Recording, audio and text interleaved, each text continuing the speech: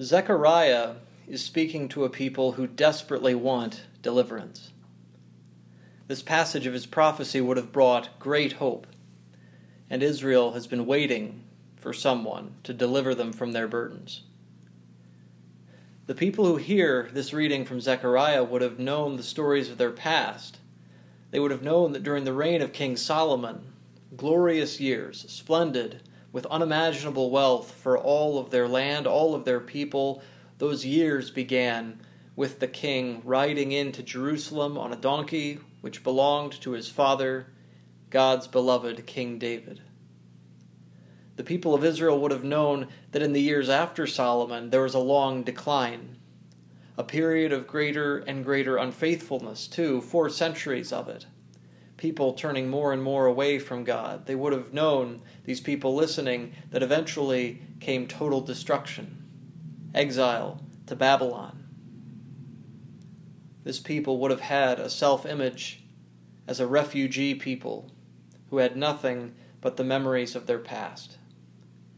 And it's to this people that the Lord God speaks through his prophet Zechariah. He says, "Wait, my children, and you'll see it. Someone's coming to save you. He'll ride a donkey just like King Solomon did. You've waited for one to come and save you, to lift you up, fix every broken thing, and yes, my people, I am sending someone. He's going to bring peace, knowledge that you can depend on me. He'll ride into Jerusalem on a donkey, and people will call out in the streets, 'Hosanna to the Son of David.' And you'll know him when he comes." That one promised by Zechariah speaks in this gospel passage. He hasn't entered Jerusalem yet. Jesus speaks on the campaign trail.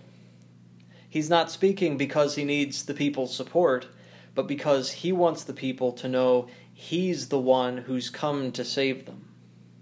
He's come to speak to them, to give them courage, to tell them that the kingdom of God is at hand.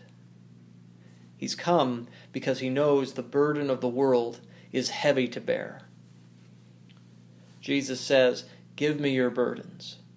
Walk behind me. You'll have to carry something, but carry my burden. It's light. Work in the world, but work to make my change, my way. Don't get caught up in these ways of the world that aren't mine. The burdens that aren't mine, these burdens are heavy for no reason. I'm in charge here. I'm in charge now. And I'm telling you, forget these other burdens. Mine's the only one worth carrying." Don't get me wrong, Jesus is saying. Don't get me wrong. We've got a lot of work to do before we have justice. But if you stick with me, you'll help your brothers and sisters in every way that you want to. And you'll satisfy your heart's every desire too. God, it's such a good promise. It seems too good to be true, doesn't it? A lot of non-believers in the world today have that instinct, and it's a good instinct to think it sounds too good to be true. When agnostics today say they don't know if they can believe in God, we should have sympathy for that. The people at the time of Zechariah would have had sympathy. People at the time of Jesus would have had that sympathy.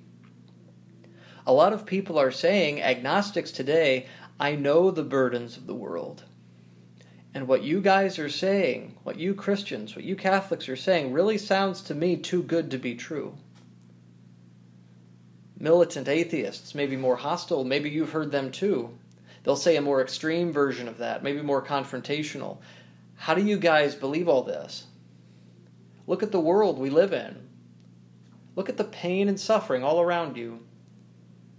The burdens of the world are heavy enough. Why are you wasting our time telling us about a lighter burden?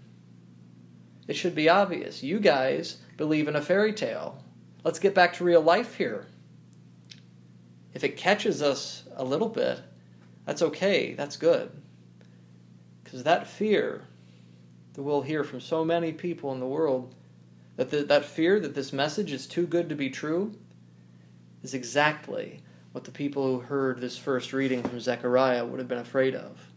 That fear is exactly what Jesus is trying to call people out of. Think of the people. Think of them at the time of Zechariah. This is nothing new. The Jewish people who hear Zechariah's words 600 years before Jesus, they're praying to God. They're praying, and they're not sure He hears them. They're saying, God, are you even there, God? We've been told you love us. We try to believe it. But how can we believe it after so many bad things have happened? It almost doesn't seem like things can come right again. Look at us. We've been exiled. We've lost our homes. We've lost our heritage. We lived in a land of people who oppressed us, who mocked us for worshiping you. And still, you don't really do anything. It's really hard to be sure that you're there. But in the time of Jesus, the living God, their God, our God, answers those prayers. When we hear the voice of a compassionate God, we hear the voice of a God who's come to answer that prayer. Come to me, He says, you who labor and are burdened. I've heard you. I've heard you. Come here, my beloved children, my people. Give me all your burdens. You can believe me. You can trust me. Rest in me now. I promise I'm not like the world. I'll never give you a burden too heavy to carry. And I'll be here every step of the way to help you carry whatever burden.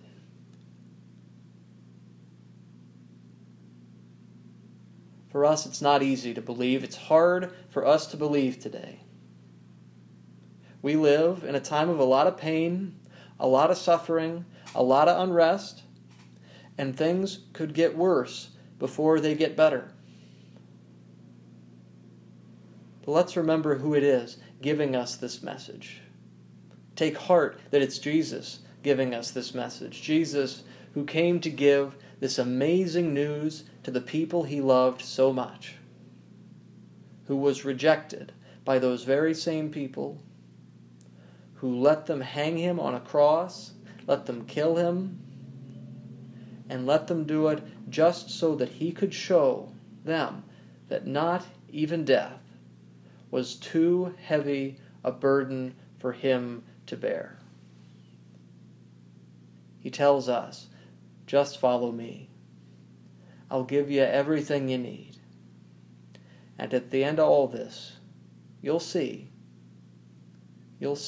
my way is easy. My burden is light. Here go my